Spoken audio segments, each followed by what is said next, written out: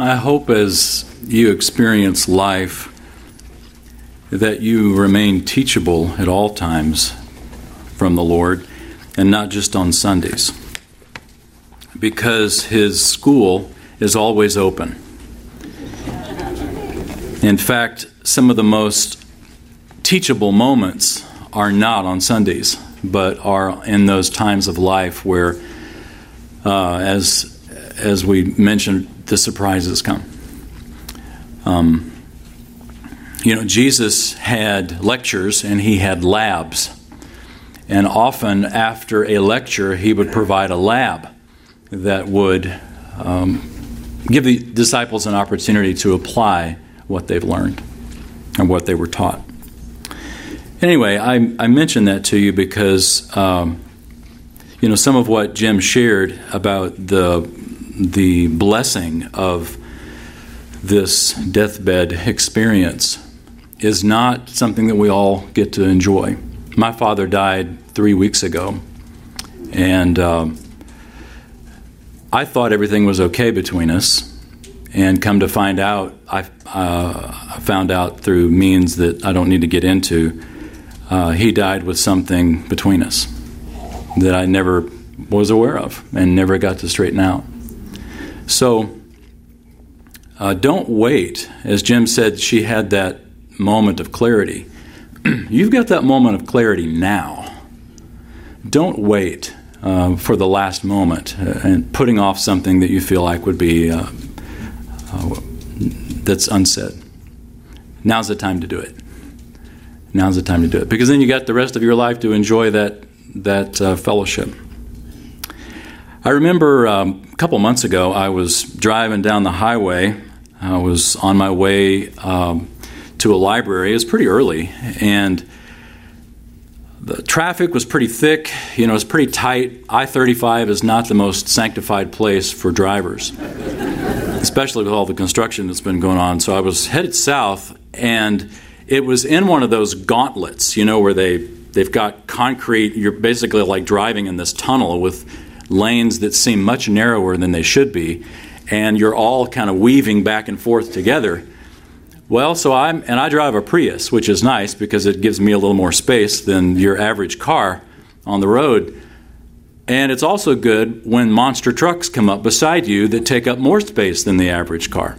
This monster truck pulled up beside me, and so we're going, neck and neck through this gauntlet.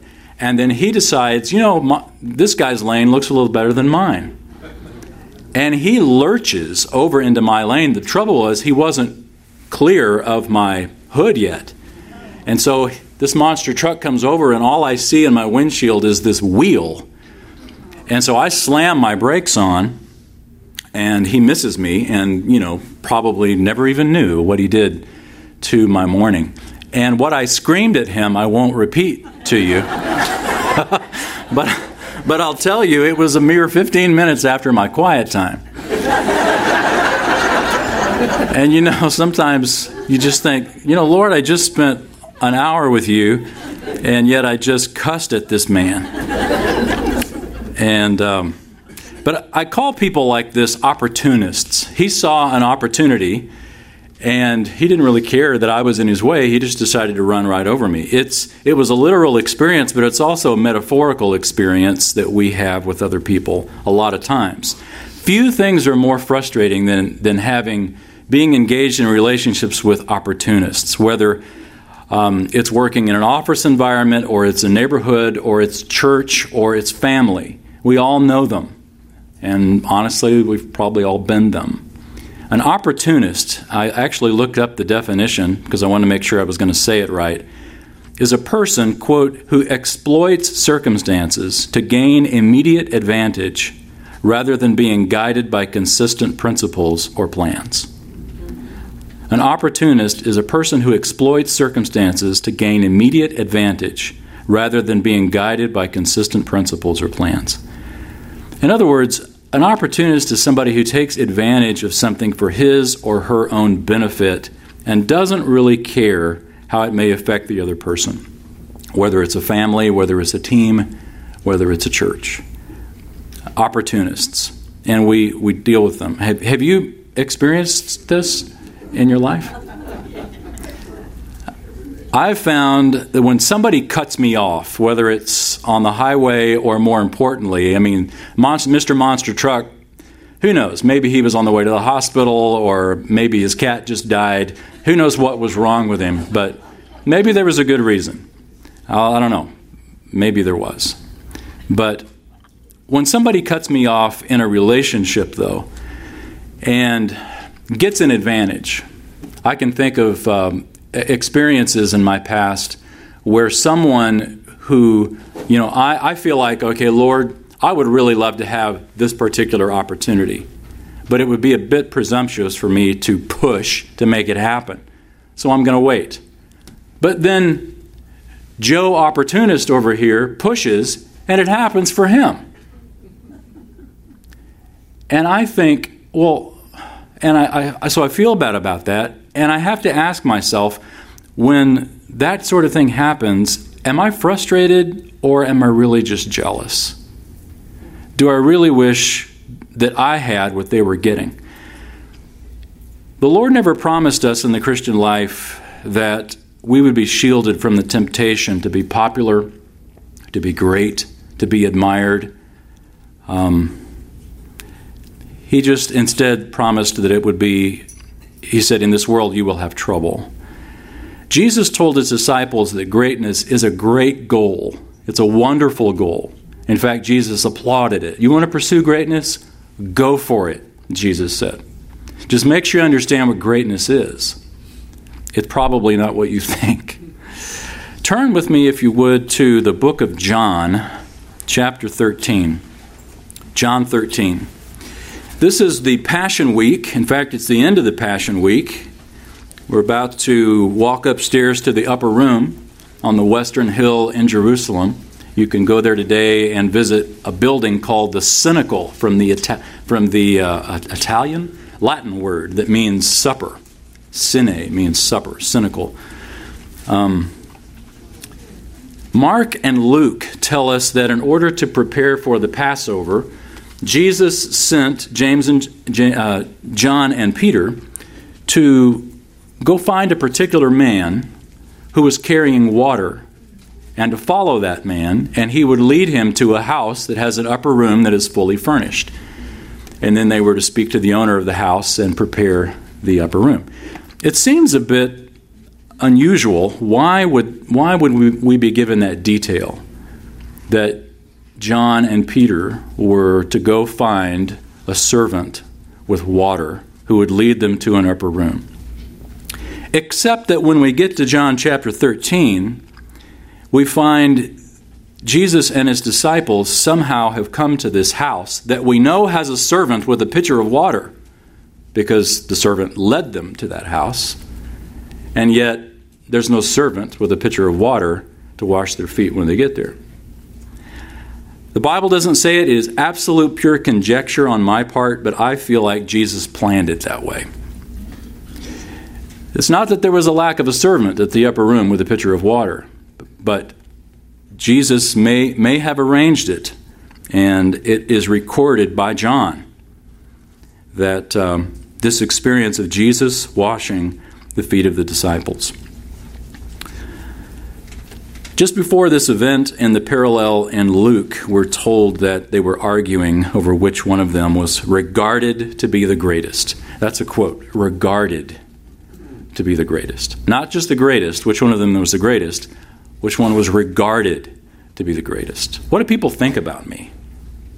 That was what they were fighting over. So John chapter 13, let's begin and just read verse 1 here to kind of set the context. John writes, "Now before the feast of the Passover, Jesus, knowing that his hour had come, that he would depart out of this world to the Father, having loved his own who were in the world, he loved them to the end."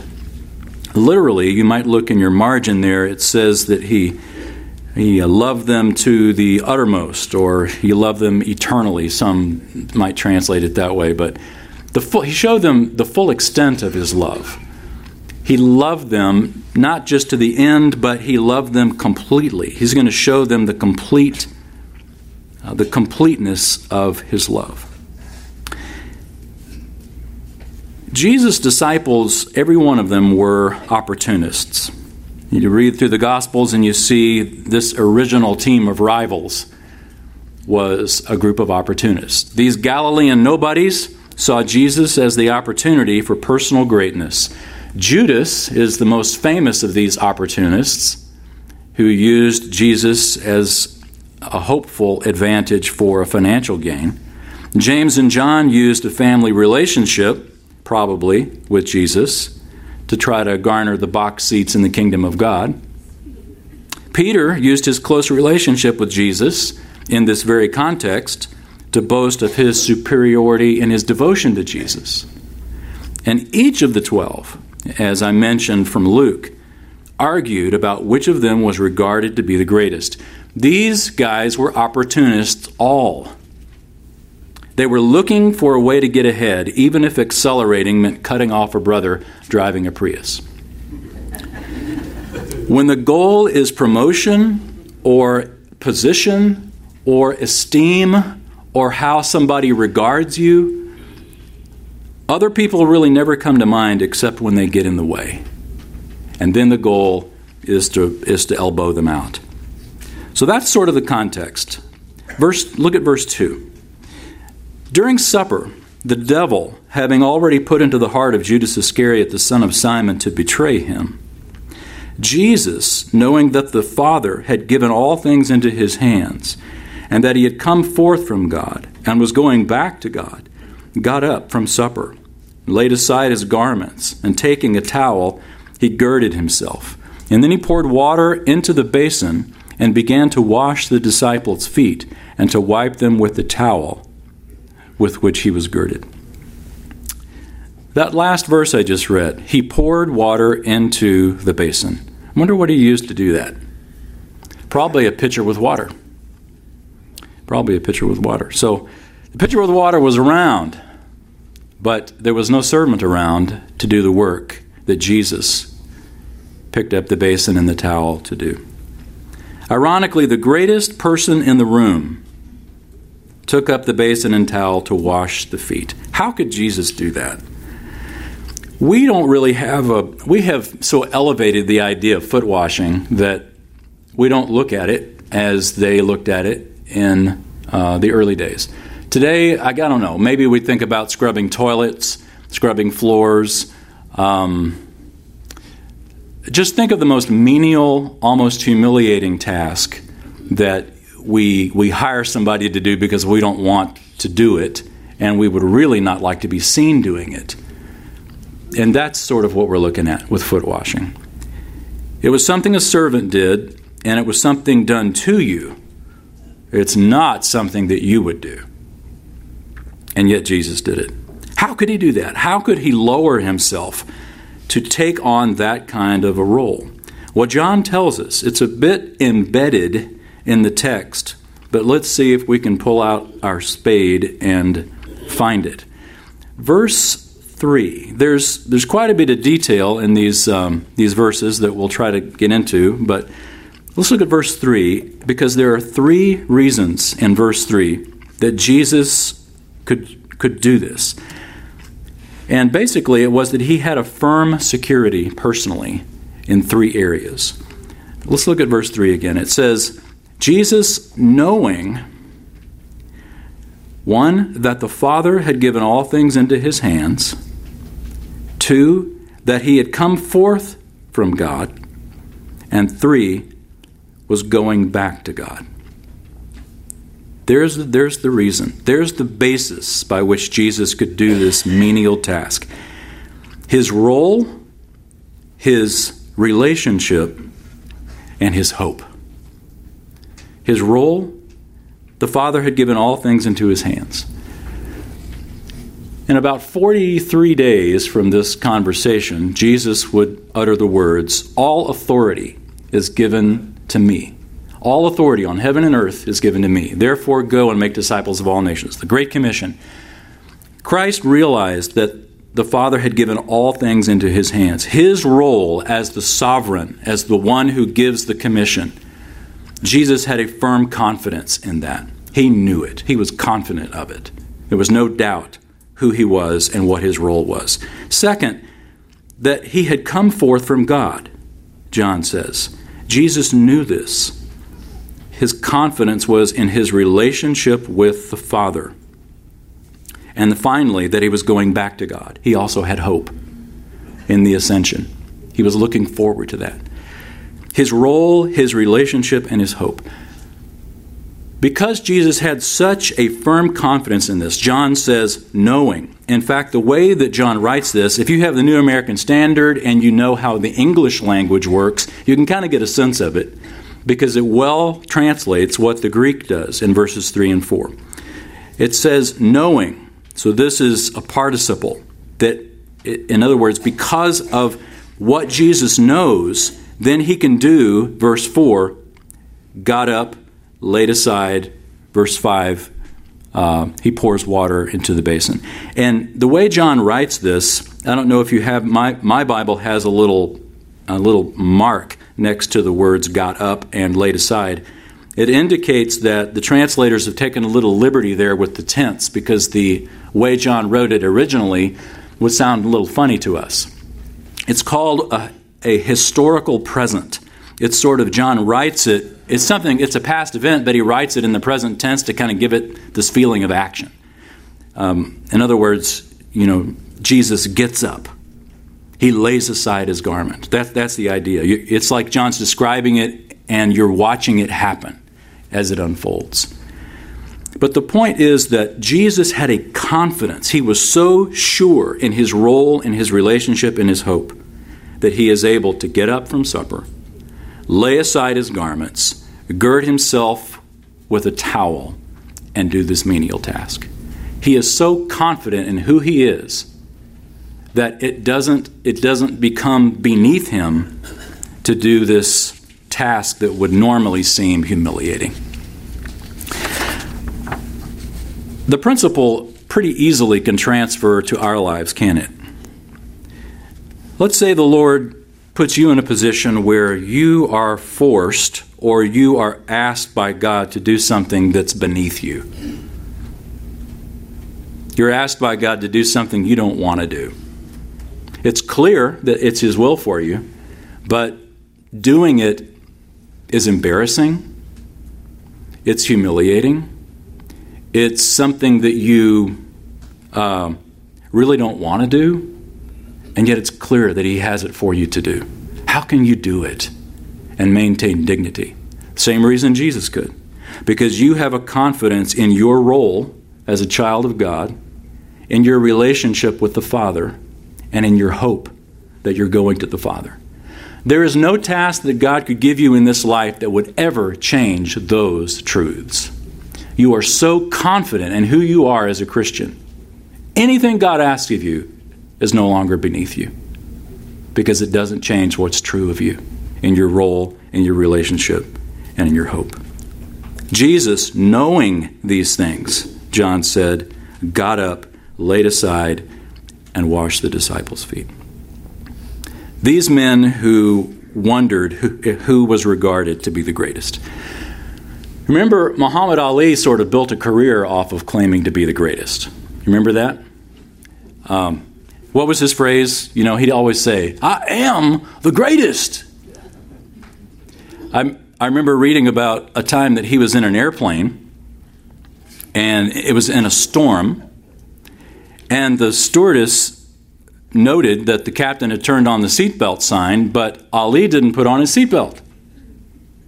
And she said, "Champ, you need to buckle up." Turned on the seatbelt sign.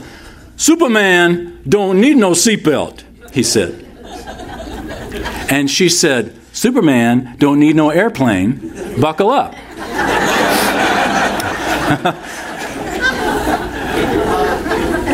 And I've thought of that often with regard to the disciples, and they're regarded to be the greatest.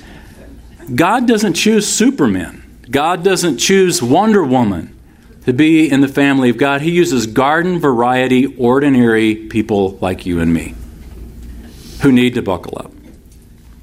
We are not God's gift to humanity in our area of expertise. We are not the greatest. And I think our temptation is going to often be to exploit whatever gift we have, to cut somebody off to get the recognition that we feel that we deserve. But how willing are we to do what Jesus, the Son of God, set aside our greatness for a season as Jesus did and wash feet? After my grandfather passed away many years ago, we planted an oak tree in our front yard. You know, it was small. Oak trees take forever to grow, and it was probably 6 feet tall, not that tall, pretty skinny. Planted it, and set it there, and the wind later that afternoon was blowing, and it just, blew the whole thing over. It was like, I walked over to it, and it was like, a ball and a ball in a socket. It just, I could wiggle it around, so I staked it down. And a couple of years later, I came back and removed the ropes around it and moved it around, and it was good and solid. So the roots had really taken ground. But the thing is, if you looked at it, it didn't look like it changed at all. It's still about 6 feet tall and skinny. The first 2 years of this oak tree's work were all underground. Its goal was its roots.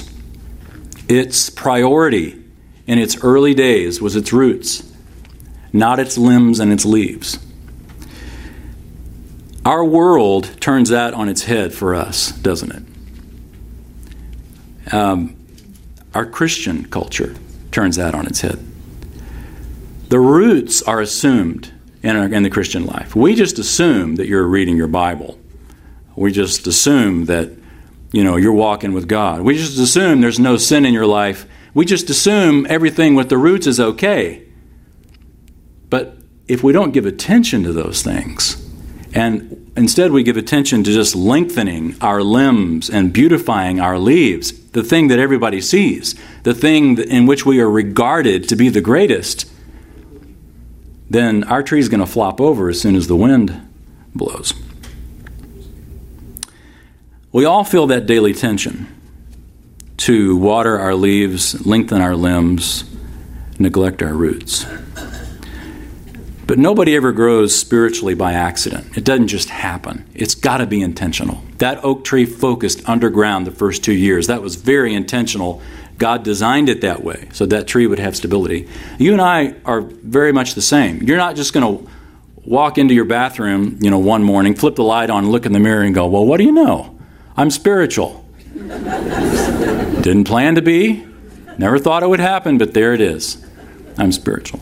It's an intentional decision, and it's hard work, and it's lonely work. It's solo work. Your relationship with God is something most nobody sees. It's all underground. It's all roots, and it's something you got to daily be watering. We spend a lot of our energy, and I'll just be honest, we spend a lot of our energy watering and beautifying and trimming what everybody sees. We've got to make sure that we're also taking care of what's underground, that our taproot goes all the way to Jesus Christ, and we are developing and growing that.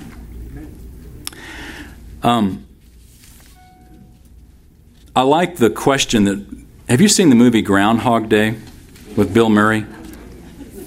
I'm not sure if I would recommend it. So let me just recommend it without recommending it. Can I do that? It's a great movie to have seen. I wouldn't recommend you see it. But anyway, in the movie, I think the best line is where Bill Murray, if you know the premise of the movie, Bill Murray somehow gets trapped to where he is literally experiencing the same day over and over and over. And it's this wonderful metaphor of the futility of life. And his question, he ends up, after days and days of experiencing the same day, he's sitting with his buddies in a bar, and he asks them, what would you do if you were stuck in one place and every day was exactly the same and nothing that you did mattered? And his buddy, who had had one beer too many, kind of said, well, that about sums it up for me. And I thought, that about sums it up for a lot of us. We feel like we're stuck. God has given us this menial task of washing feet. And it's not that glorious. This isn't the Christian life we thought it would be. This isn't all that we figured would happen when we followed Jesus. I don't know if you've noticed, but very few people ever attain stardom status in life. The greatness, regarded to be great. Most of us are just average people who long to be great in our secret place in our hearts. And fame, it's sort of interesting when you read the news. Would you like to be famous? Would you like to be famous? Now, I'm not asking, would you like to be rich? Would you like to be famous? It's easier to turn our heads at that because we see the fallout that goes along with being rich and famous. It hangs on the thin wires of what have you done for me lately? You know, it's got to be the latest book, the latest movie, the latest greatest hit.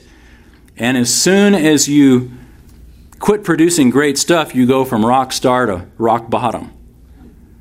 From the national news to the National Enquirer. People quit admiring your talent and they begin gawping at your weight gain, your hair loss, and your DWIs. I think about this after I watch the Super Bowl or the Academy Awards. I often think, how the world's glory lasts but a moment. I mean, who knows who won Best Actor in 1983? Nobody knows because nobody cares. Nobody cares.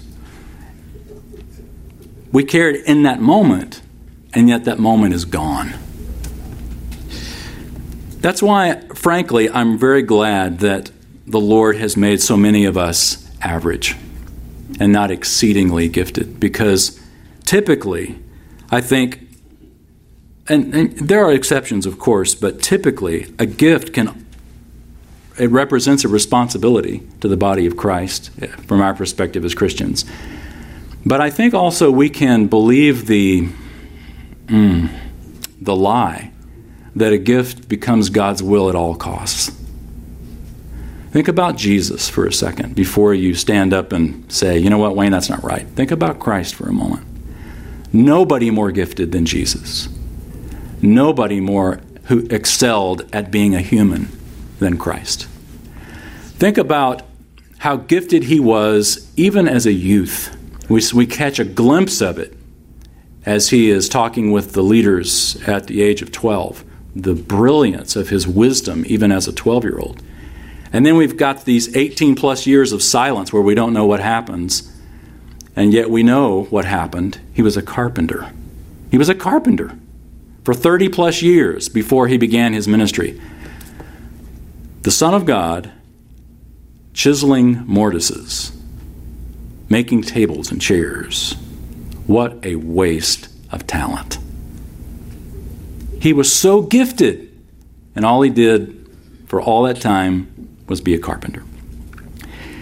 In that, he gives us a great model. And the passage in Philippians as well. In fact, let's look at that for a moment. Keep your hand in John 13. We'll come back to it. But look at Philippians chapter 2. Philippians chapter 2.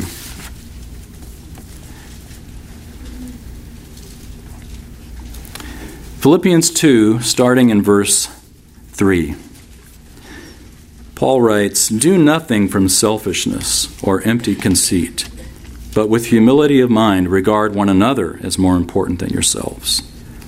Do not merely look out for your own personal interests, opportunists, but also for the interests of others. Have this attitude in yourselves, which was also in Christ Jesus, who, although he existed in the form of God, did not regard equality with God a thing to be grasped, but emptied himself, taking the form of a bondservant and being made in the likeness of men.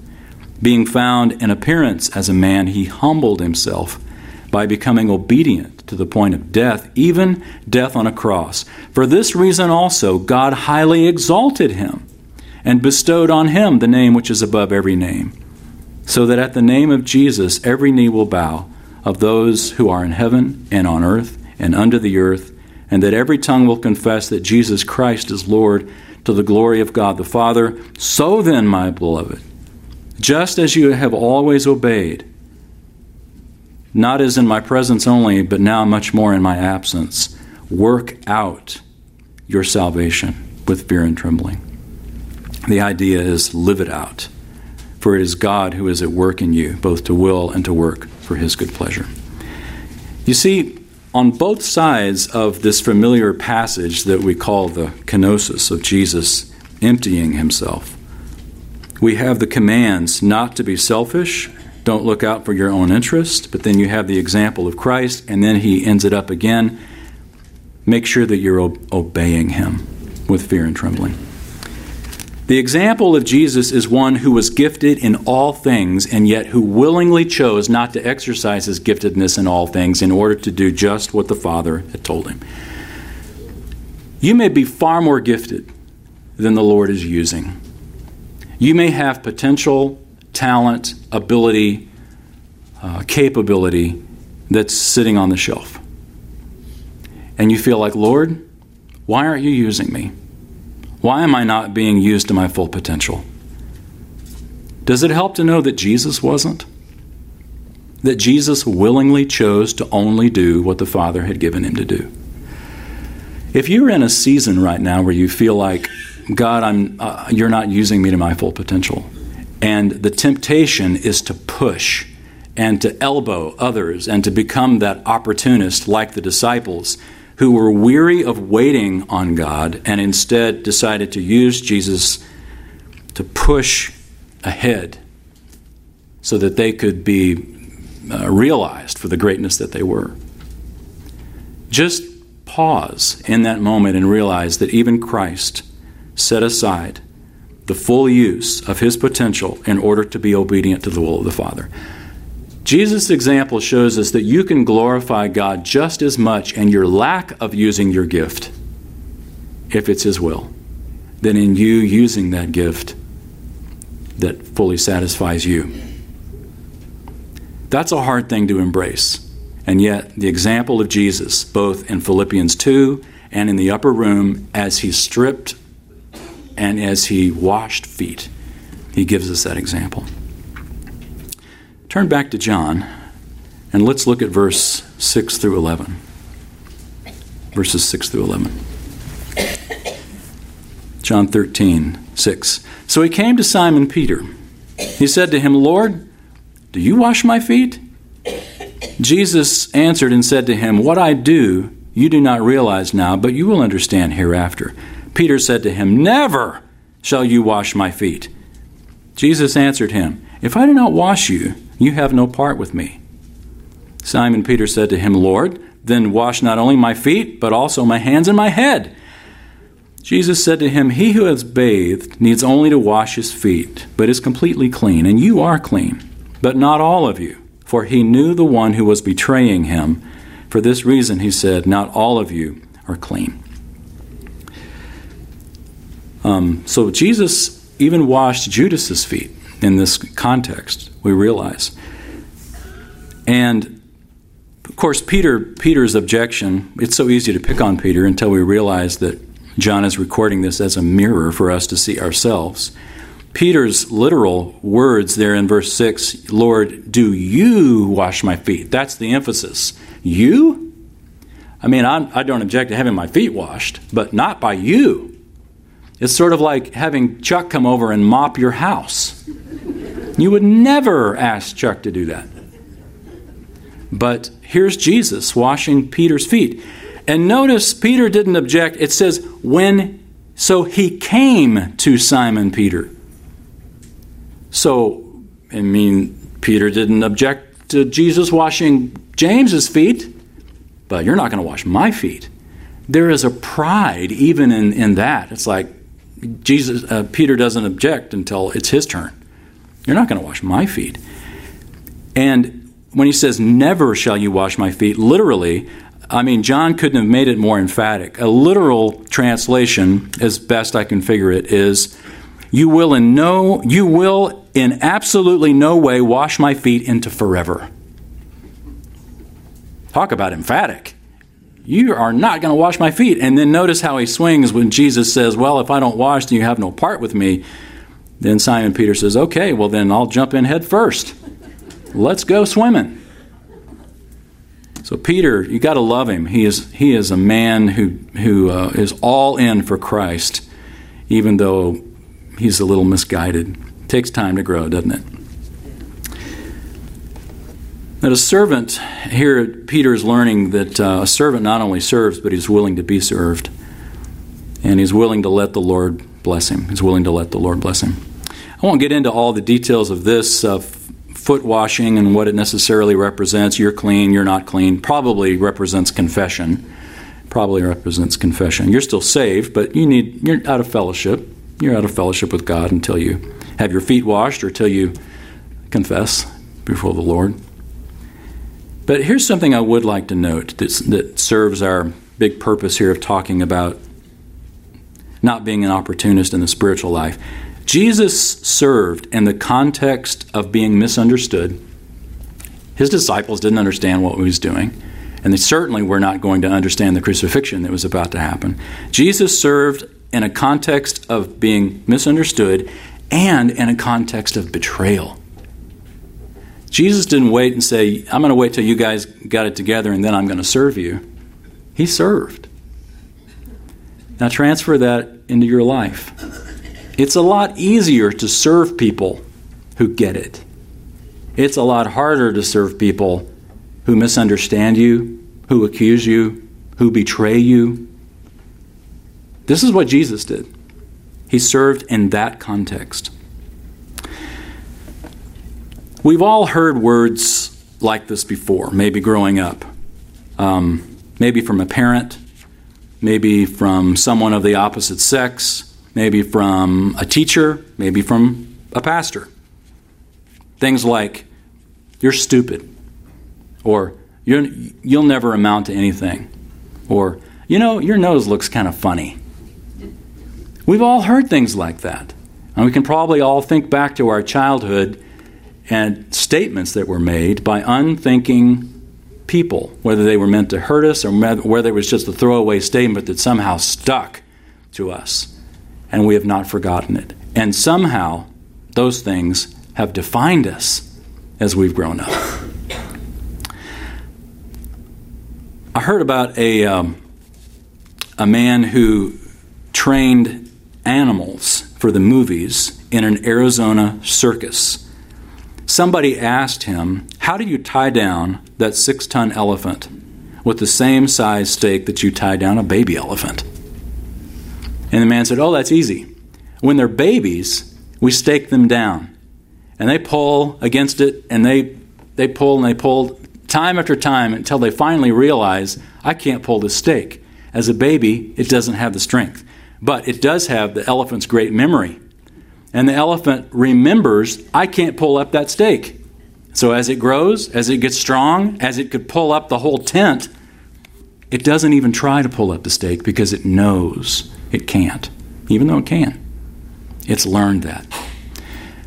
Somebody makes those uncaring, unkind statements against you when you were growing up. A lot of times that drives a stake in your mind. And you feel like that's an immovable truth that I can't get around. But the reality is, after you've grown in the spiritual life, you come to the place where, if you gave that thing a little tug, you'd realize you could pull it right up. The lies that you've heard all your life about who you are really aren't true. You could pull it up. God's given you strength as you've grown. He's given you truth in the Word. You can pull it up. Be careful about the approval of men rather than the approval of God. We're in John 13. Look back up just a few verses into John 12. Right before this, the context that John sets up before these great men. John 12, verse 43 says, they loved the approval of men rather than the approval of God. This is speaking of the rulers who were afraid to confess their faith in Christ because they were afraid of the Pharisees. They love the approval of men rather than the approval of God. And then you've got chapter 13 where the disciples are struggling with the exact same thing about being regarded as the greatest. And I mention that with regard to you and your growing up and believing maybe lies that you've heard all your life. Beware of the approval of men and as opposed to the approval of God. Jesus served in the context of being misunderstood, being accused, lies were told against him, being betrayed, and yet he still was able to serve. Why? Because, verse 3, he knew his role, his relationship, and his hope. His role as the child, as the Son of God, his relationship with the Father, and the hope of going back to God. You have that same truth, don't you? So, how can you serve in a situation that is below you? How can you serve in a situation where you feel like, you know what, I really need to push to get out of here. Here's my opportunity. I'm going to take this opportunity and push. I'm going to cut off this little Prius here and move forward in my relationships. How can you downshift and just say, Lord, I'm going to wait on you. And if you never open the door for me to become great, and however I define greatness, that's fine. Because I know my relationship with you, I know my role, and I know my hope, just like Christ. Just like Christ was able to set aside his gifts and to serve, become a servant, and the confidence that he had as the Son of God, so we can have that same confidence, even when we feel like we're not recognized as being great. Let's pray.